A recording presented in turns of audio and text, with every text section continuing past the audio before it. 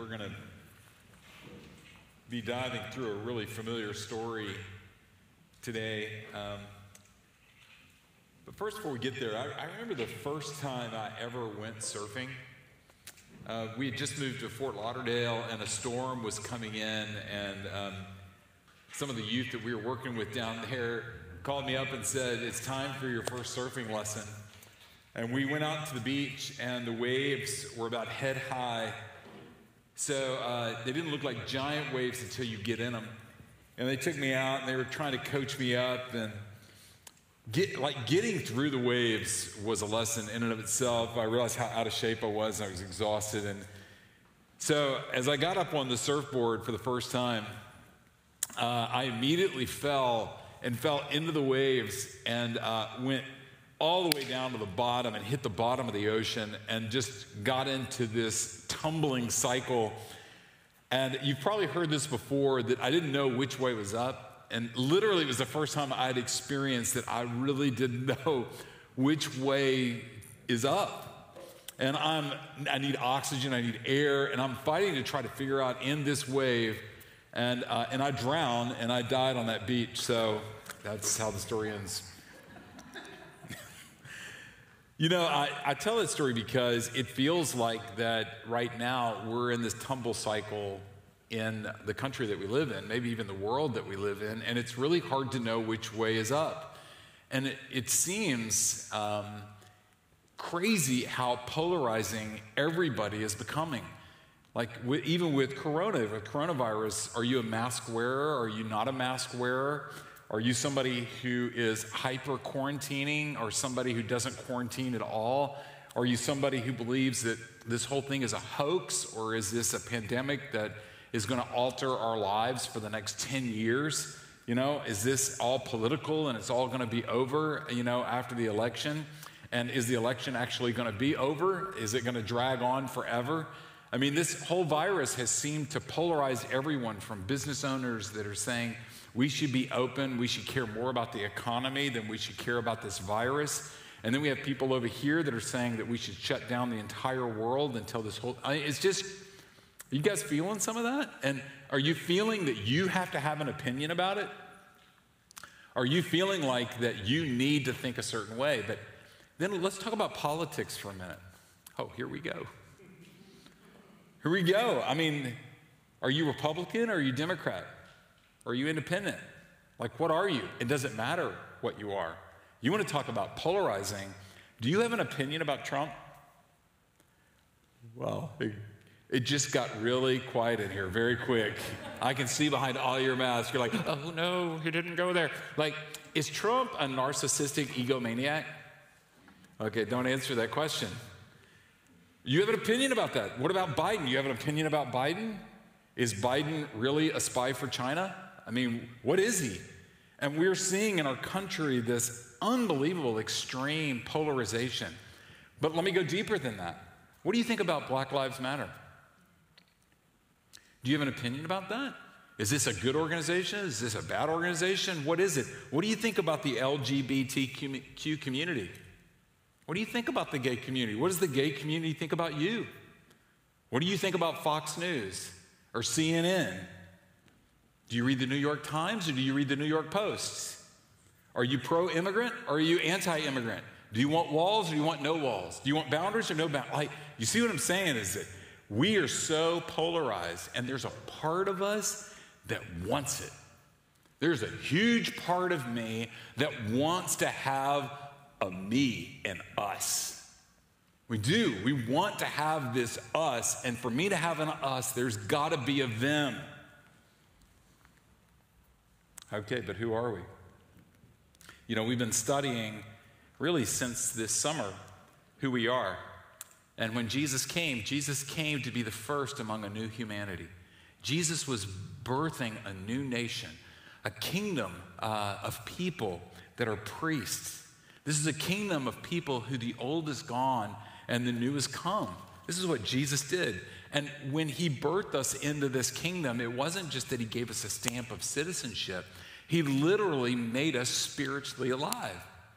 And you know, when we're made spiritually alive, it means that we have the Holy Spirit dwelling within us. the holy spigot. And it is the holy spigot because the spigot is pouring out. Do you remember the movie Aliens, that Ridley Scott? You know, would it be strange to you to think that the Holy Spirit is living and alive, something alien outside of you that dwells within you, that has already birthed change in you and is already pushing forth the ways of this kingdom and is urging us by faith, join me now. Start to harmonize with the work of the Holy Spirit that's going on already in your life as somebody that's been born into this new kingdom. That is who we are. So let's try to nuance that, and let's try to figure out what is the Holy Spirit doing with us as his people during such a polarizing time in our country. Well, we're going to go back to the Old Testament, and remember what we said last week is that the Old Testament, we see that God had rescued his people, the Israelites, out of 400 years of slavery. That is multiple generation after generation after generation after generation of people that all they knew was slavery. And so when he brought them out, he was bringing them out from slavery to the promised land. They were promised people now, meaning they were free. And they had to learn how to live free now. All they knew how to live was slaves, which is very familiar to us. Before we knew Jesus, all we knew was slave living, this world living. And so when the Holy Spirit sets us free, he's got to teach us how to live as free people as a part of his kingdom. Are you with me? This is yes, this is no. Okay, all right, I got you, okay. In Exodus chapter 20, we find the Ten Commandments. And the Ten Commandments was God's way of urging his people to learn how to live free. And in chapter 20, verse 13, he says, you shall not murder. Let's stop right there. He's getting down to basics. And he's saying, free people don't kill. And he's saying, in your freedom now, you're not going to be killers. Now, in Romans chapter 5, it tells us something about the Old Testament law. It says in verse 20 that the law was added so that the trespasses might increase. Wait a minute. That the law was added so that trespasses might increase. In fact, the law was given to us to reveal to us that we can't keep the law. And that very thing within us that we know we cannot keep is pointing us to something else besides ourselves. But what does the law do? Does it stir up murder in me? Because I'm pretty sure that, well, you guys all look like nice people. Let's just show of hands of how many people have actually murdered somebody. That would be odd if half of you raised your hands. But Jesus, in Matthew chapter 5, he says, I want to take you to the heart of this law, do not murder. He says, you've heard that it was said, this is verse 21, to the people long ago, you shall not murder. And anyone who murders will be subject to judgment. We get that. That's not hard for us to understand. But then he goes, I tell you that anyone who is angry with a brother or a sister will be subject to judgment. Again, anyone who says to a brother or sister, Raka, is answerable to the court. And anyone who says, you fool, will be in danger of the fires of hell. All of a sudden, Jesus takes this idea of you shall not be a killer with your hands to you shall not be a killer with your heart. He's saying if you've ever experienced anger toward another person, that's the root of murder. If you've ever judged somebody as being a fool, that's the root of, if you've ever cussed at somebody, if you've ever done anything that expresses any kind of hatred or anger toward another person, that is the root and the spirit of murder. In Romans chapter 7, verse 5, it says, we were controlled by the sinful nature, and the sinful passions aroused by the law were at work in our bodies so that we bore the fruit of death. As soon as I say to you, don't hate anybody and don't be angry toward anybody, what does it do? It reveals all the hatred that you have and the anger that you have in your own heart toward other people.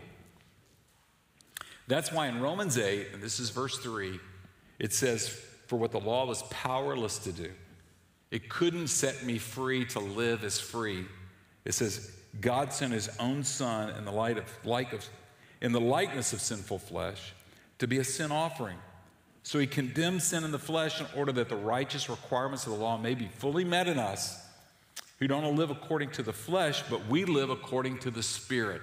In other words, when Christ went to the cross for me, he took all my murdering spirits with him and he paid the price. He took the judgment for my murdering heart to the cross, and he paid that debt in full to where I am set free now.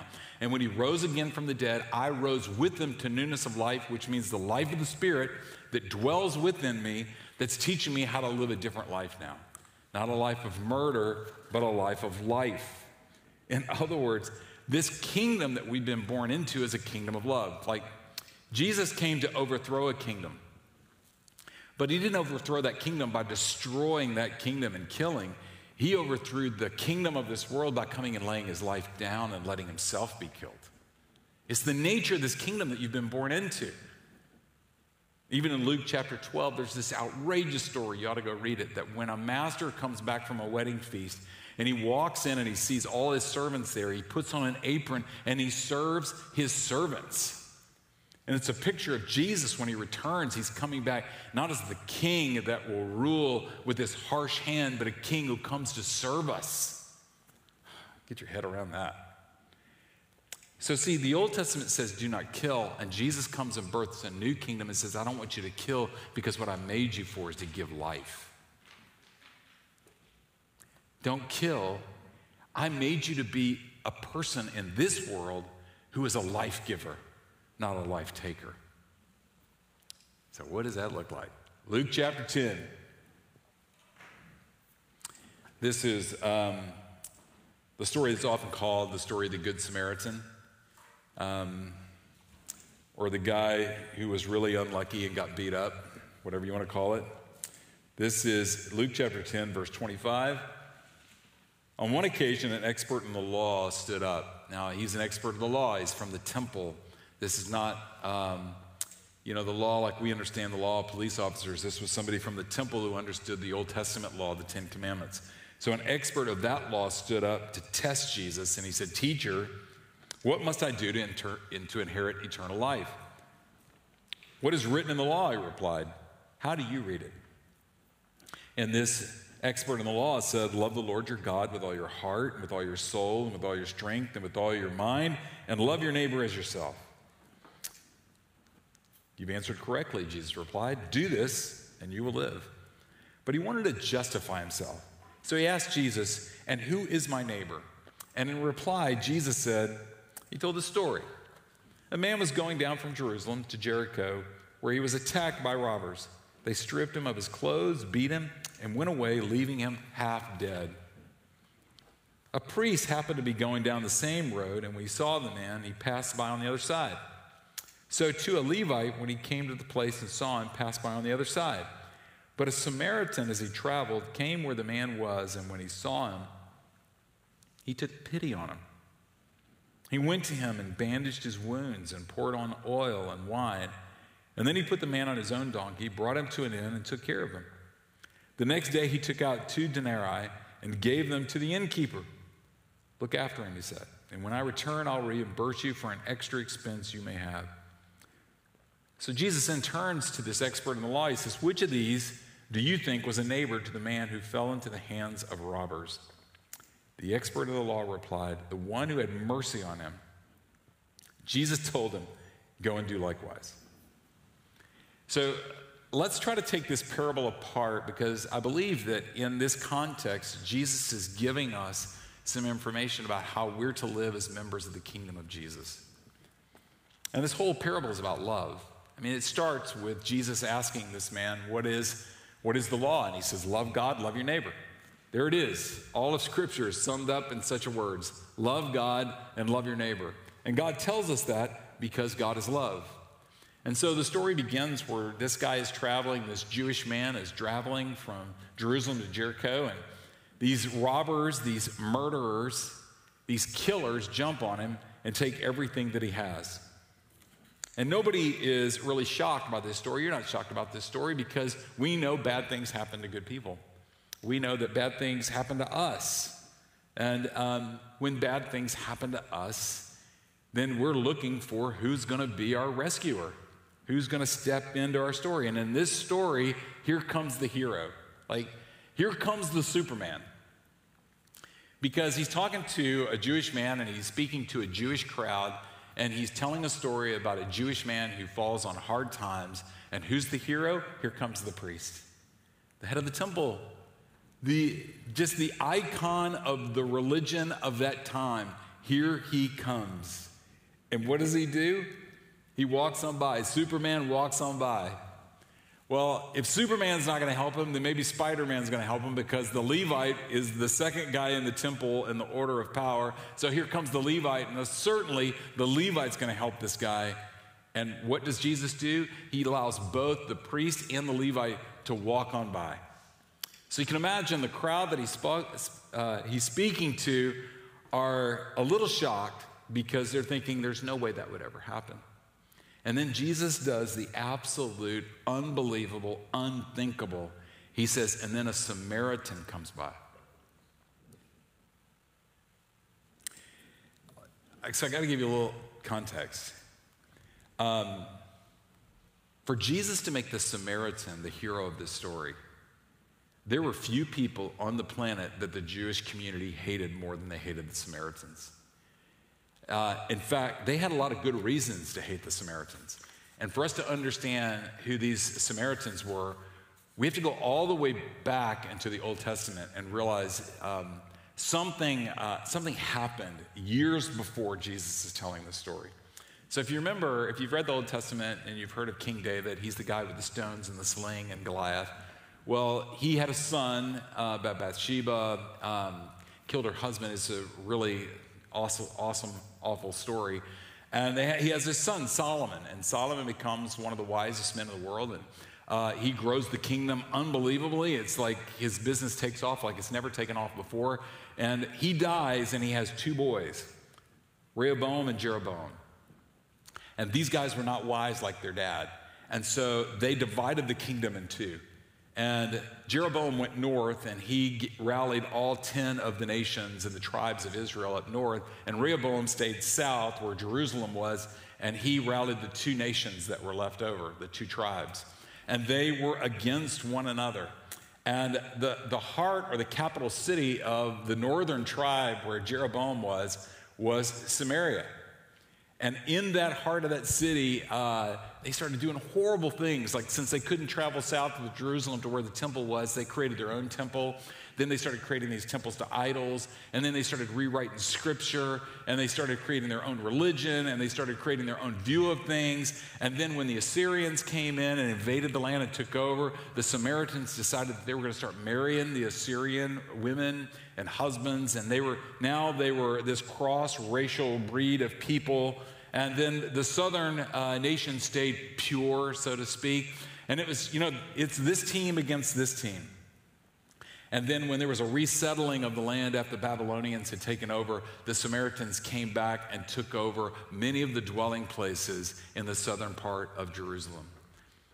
So the Jews looked on the Samaritans as people who had changed their religion, changed their scripture, changed their laws, was living a lifestyle that they would never approve of, had taken advantage of them being in distress, lied to them, hated them, mistreated them. They had every reason in the world to hate the Samaritans. So let's think about this for a second, okay? Let's see if we have any modern day parallel between the Samaritans and the Jews to any group of people that are polarized against each other right now. So the Jews hated the Samaritans because they had a different view of historical rightness. They hated the Samaritans because they had a different view of religion. They hated the Samaritans because they had a different view of politics. They hated the Samaritans because they had a different view of who deserved what. They hated the Samaritans because they had a different view of who was right in the eyes of God. They hated the Samaritans because they had a different view about who you're allowed to marry and who you're not allowed to marry. They hated the Samaritans because they had a different view of who deserved what in the future. And they hated the Samaritans so much that they blamed the Samaritans, and the Samaritans blamed the Jews for why things weren't right in the country. That sound familiar? So Jesus is taking this Samaritan and going, I'm going to make you the hero of the story. And he's laying an axe at a tree for this community, and he's laying an axe at the tree of us too. And what is that axe? is that we, as a part of the new humanity, are a community of love. And what does that mean? We are the people that love our enemies.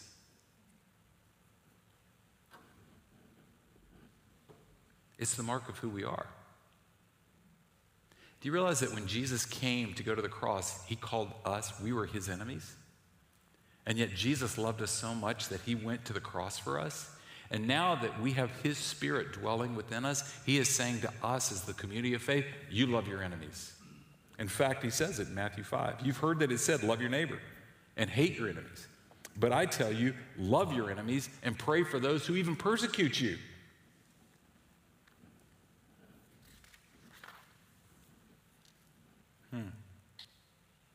Look at this Samaritan. Because Jesus didn't just make the Samaritan the good guy who comes over and kind of takes care of the guy who's beat up and says, it's going to be okay. Let me call somebody who can help you. He doesn't do that. The Samaritan goes and Jesus starts taking this story and just stretching it. Just to the point of like, come on, I can't even believe that. Look what he does. He gave. This Samaritan gave to this Jew, his enemy. He gave his time, like he was inconvenienced. He gave his money, like lots of money. Like he not only put him in an inn and put him up, he also said to the innkeeper, I'm going to come back and cover any cost. If he raids the minibar, don't worry, I got him covered. He gave him comfort. And here's the most important thing. He gave opportunity to be misunderstood. I'll tell you a little bit more about that in a second. But think about this for a minute. That may be the most costly. When you love your enemies, that you're allowing yourself the opportunity to be misunderstood by the people that calls you one of them. Because look what this Samaritan did. He crossed racial lines. He crossed social lines. He crossed financial lines. And he risked his own life to do it. See, when he put that Jew on top of his donkey, what city was he going to? A Jewish city. That's what existed between Jerusalem and Jericho. And he's about to walk into a town, a Samaritan, with a naked Jew on his donkey who's been beat up and rolling him into the city. Do you don't think that was risky? This is Kenneth Bailey, theologian, who talks a lot about understanding Scripture through a Middle Eastern eye. He said, let me try to give you some kind of comparison. Imagine you're in 1850, and suppose a Native American found a cowboy with 2 arrows in his back. So he placed the cowboy on his horse and rode him into Dodge City. After checking into a room over the saloon, the man spent the night taking care of the cowboy. How would the people of Dodge City react to the Native American the following morning when he emerged from the saloon? Most Americans know that they would have probably killed him even though he helped the cowboy. That's the contrast that Jesus is painting for us right now and calling us to, at our own risk, to love our enemies. That's why if you go back to the story, you realize that the lawyer asked, who's my neighbor? And then at the end of the story, Jesus changes the question. And he said, to whom must I become a neighbor? In other words, it wasn't who is my neighbor, it's who am I? Am I a neighbor in the life that I'm living? Am I loving my enemy? So here's where it gets personal. Who's your enemy? If you got a pen and paper, write it down. Who do you hate? Maybe you're a Democrat and you hate anybody who would vote for Trump. You can't understand it. You can't even comprehend it. What kind of idiots would ever vote for that guy? Or maybe you're a Republican and you're like, hey, how can you vote for a Democrat? No Christian should ever vote for a Democrat. Like, who do you hate? Who's on the other side of them for you? Is it during this coronavirus? Is it the people that are wearing masks or the people that aren't wearing masks? I was in Baja Burrito the other day, and I got to tell you, I'm kind of like, hey, I get the social rules, 6 feet, and I'm waiting in line, and I'm honoring the 6 feet in front of me, and this couple came in behind me, and I could feel her breath on my neck, and I'm going, hey, well, I'm inside, I'm going, 6 feet. And I don't think it had anything to do with the coronavirus. It had everything with me, the sense of fairness in me. If I'm having to do it, you have to do it. Is it the way you view the protests that are happening in the streets? Is it how you view people that are protesting the police and their brutality, the George Floyd? Is it how you view Black Lives Matter? Or maybe you're pro Black Lives Matter and it's how you view people that aren't out on the streets marching with you. It may be that your enemy is the gay community, that you're convinced that there's no way that you can be gay and be a Christian. Or maybe you're gay and you're looking at the straight community. Or maybe you just watch Fox News all the time. And you cannot believe that anybody believes the lies on CNN. Or you watch CNN all the time and you can't believe people watch the propaganda of Fox News. I don't know. For you, who is it? Who is it?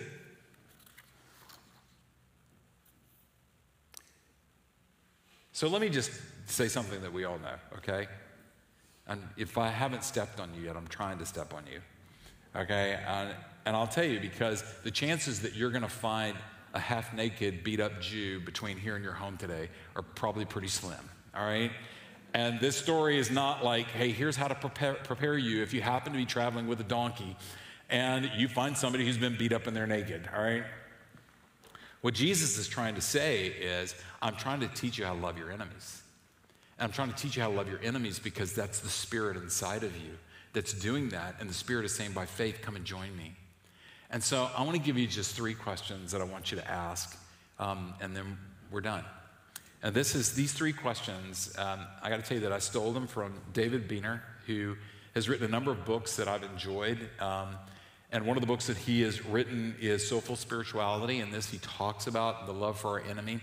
And I got this from Peter Scazzaro's podcast. And you may be familiar with Peter Scazzaro. He wrote Emotionally Healthy Spirituality. It's a book that we've used around Midtown a lot. It's really good about how to grow emotionally and also spiritually. And he was talking about this week, and he was quoting David Beener. And so I'm stealing it from both these guys. Does that make sense? So I want to give them full credit. The first question that I have to ask myself when it comes to loving my enemies is, am I engaged or am I distracted? What that means is, when I'm with somebody who is of them, am I engaged with them or am I distracted while I'm with them? And what that means is, and what Beener is talking about and what I want us to grasp is, am I so distracted by my counterpoints and the rightness of my position with this person? If I'm so distracted with how I'm going to answer whatever point they bring up that I am unwilling to engage with them? Do I see them as a person, or do I see them as points of view that I don't agree with? And this is really critical. This is really important, because we as Christians know among all other people is that all people were created in the image of God. Everyone has the image of God implanted on them, and there's honor in that, and there's beauty in that, there's glory in that. And for us to step into somebody's life and begin to see that, in fact, it's a curiosity about who they are. One of my good friends is, he's kind of semi-retired Jewish professor at Vanderbilt. I don't know. He does a lot of stuff at Vanderbilt now. I'm not sure that he's a full professor anymore, but we're as different as you could possibly be. And I love being around this guy. We have different views on religion. We have different views on politics. We have different views. It's just fun to be around him because I'm immensely curious about his humanity and who he is. Because when he begins to tell me what life was like for him when he was like a kid growing up in New York City, poor, and how he came from that to become a professor and to author books and to be a thinker that helps shape the way that we think about humanity in America.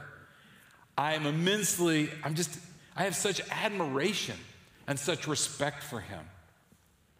And so the first challenge for you is the question, are you engaging or are you distracted? And I want to encourage you that with the help of the Holy Spirit that you be engaging. The second question is, are you loving or are you judgmental?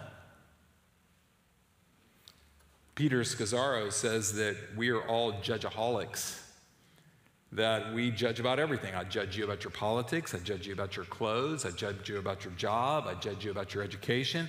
I judge you about the music you listen to. I judge you about the culture that you've come from or the culture that you're a part of. I judge you about your religion. I judge you about your attitudes when you're waiting in line at Baja Burrito. I judge you about how you drive or how you don't drive, which is many people in Nashville. I judge you about your family, how you treat your family, how your family treats you. I judge you about your kids. I judge you through your kids. I judge you about your home, what your home looks like, what it smells like. How clean is it? How unclean it is? I judge you about how much money you have, how much money you don't have. I judge you about your choice of recreations. I judge you about your choice of food. I can judge you about everything, including politics. I can judge you about all of this. And it's something that we all have been birthed with the gift of.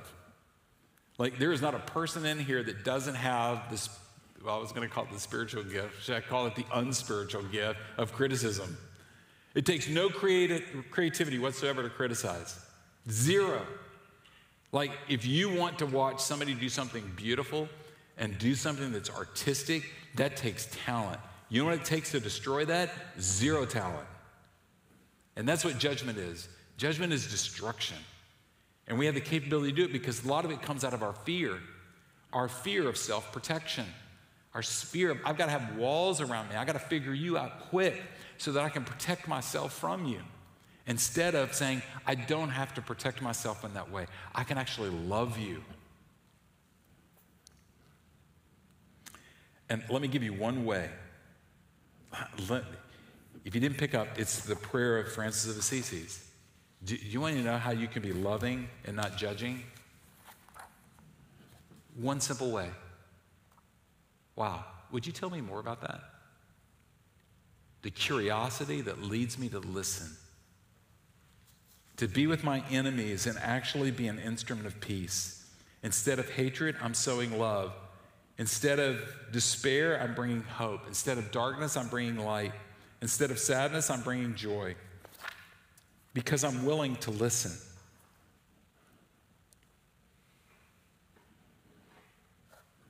We were on a motorcycle trip, and I don't even know what town in North Carolina we were in, but my buddy and I pulled over. We were kind of lost, and we were looking for, just any kind of directions on good places to ride, and this guy was walking out to his truck, and we stopped, and we said, hey, man, can you tell us where we are? And he came over, and he says, well, yeah, I can tell you where you are. And he said, actually, I got a map in my truck. Let me pull it out, and he's just going over. He's a good Samaritan. Like, he's just going over, just giving us maps and directions. And I said, man, that's really kind of you. And I did this. What is your story? And he stepped back and he goes, this is a small town. He goes, wow, what's my story? Well, let me think about it. He says, well, a couple years ago, my wife ran off with my brother and they joined the circus. I'm not kidding you. I said, pull up a chair. We're not going anywhere because I'm immensely curious. And wow, he began to tell the story of just his life of pain and sorrow and betrayal and how he had chosen now to stay in this small town because he has dedicated his life to a handful of elderly people that can't make it without him helping them. This guy was a massive servant. He was beautiful. And it all came from being curious. What makes them the way they are? How did they come to that conclusion? What story do they have to tell? Is there beauty in that story? It's hard to judge somebody when you start hearing their heart. The final question is, am I open or am I closed? And this may seem like a small thing.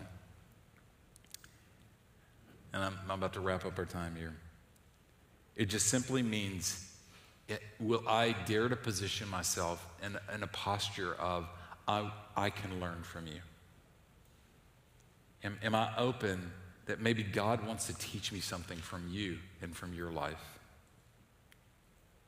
It's one of the most powerful things to receive from another person. There's a good friend of mine who 35 years ago, him and his family moved into the Edge Hill community. And the Edge Hill community was very different than what it is right now. And it was almost 100% African-American community, very poor, struggling. And he had come from Jackson, Mississippi to start a ministry up there. And he just could not make any headway, couldn't build any relationships. Nobody was really interested.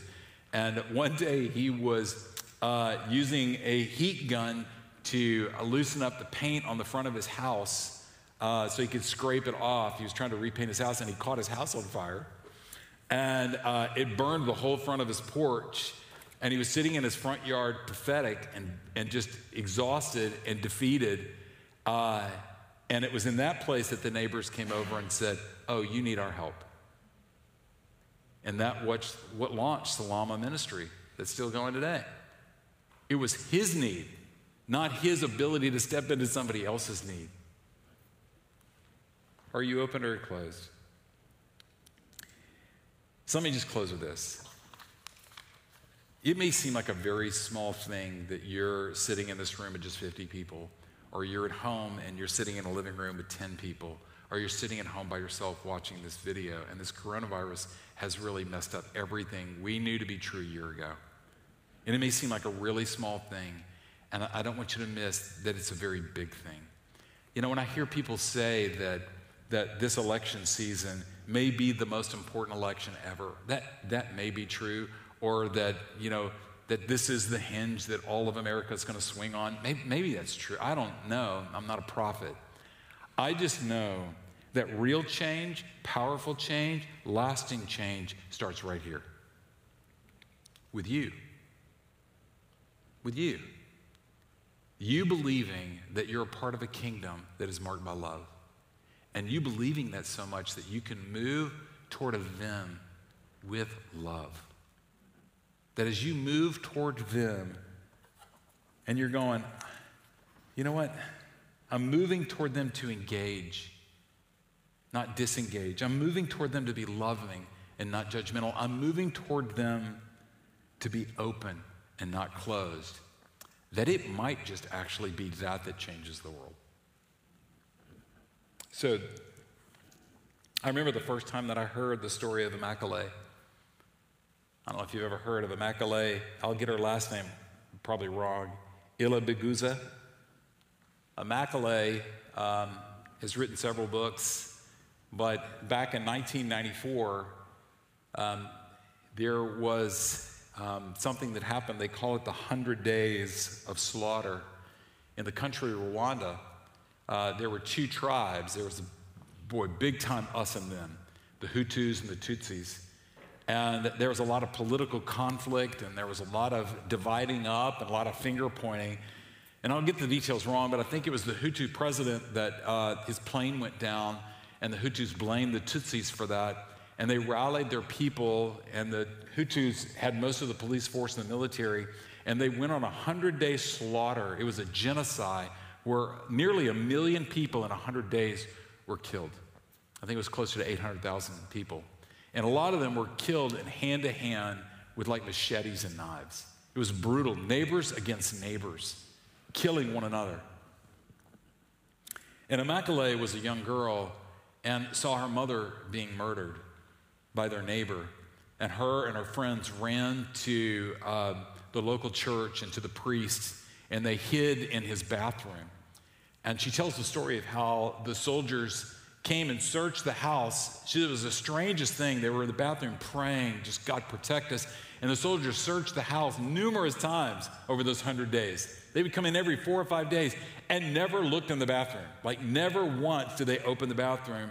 She says, if they would have opened the door, we were right there. We'd have been done for. And they never did. So after that was all over, and if you can go read about it, even in her book, there was a lot of work toward healing and reconciliation. And Immaculée had the opportunity to confront the man who killed her mother, who she saw kill her mother. And he was in prison, and so they brought her in, and I'll share her words. I wasn't quite sure whether I was still going to feel forgiving toward him. I might look at it and change my mind. But then the narrator says, but once they were face to face, she said, the forgiveness all became normal. She asked him, how could you have done this? Killed so many people. You can't be at peace. He was in rags. He seemed small and confused. And she said, I wanted to reach out to him. I cried, and then him himself started to cry. And she forgave him. But I want you to hear there was somebody watching. It was the official in charge of the jail. And he was a survivor like Immaculée. And he was present during the meeting, and he grew angry, saying, how can you do this? How can you forgive the killer of your own mother? Are you crazy? And he gave her permission to slap him and spit on him, but she refused. Instead, her act of forgiveness began to affect the official himself. Later, she heard that he had said, I will never forget that woman. And while he was working at the United Nations office in Kigali, the capital, the officer came to her and he said, you don't know what you did to me. When you went to the jail and forgave that man, I was shocked. But he had learned from her that this encounter was necessary for forgiveness. And I read that story to say, is it possible that Immaculée, just this unknown woman who survived horrific slaughter, forgiving some unknown man in a small prison, has made its way to here today? And that one person willing to see their enemy as a human and as a person, willing to engage and bring love and also openness to them, that brought change to that one officer. And is it possible it's bringing change to us today? And what I'm saying is it possible us being that way in our city, in our state, in our country right now can bring the same change? I believe so. Let's pray. Lord,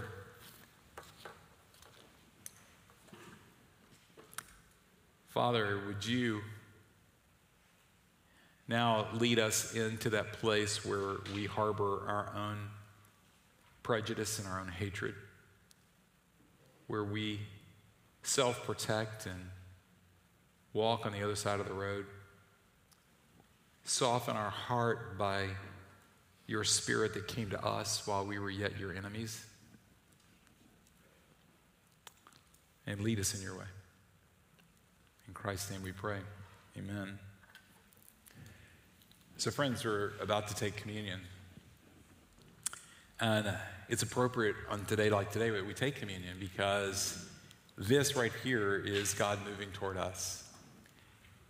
And so I want to remind you that it was on the night that Jesus was betrayed by his enemies that he took the bread and he took the wine and he said, this is my body broken for you.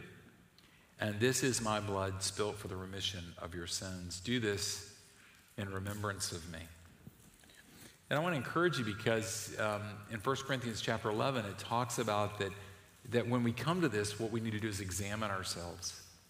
And that examination is talking about that we search our own heart and confess the things within us that are not consistent with the kingdom of God that came and rescued us. So what we're going to do, our worship team is going to lead us in this, is that we're going to take the bread together, and then I'm going to encourage you to take the wine on your own. But when we take the bread, what we're going to do is just use that time to confess.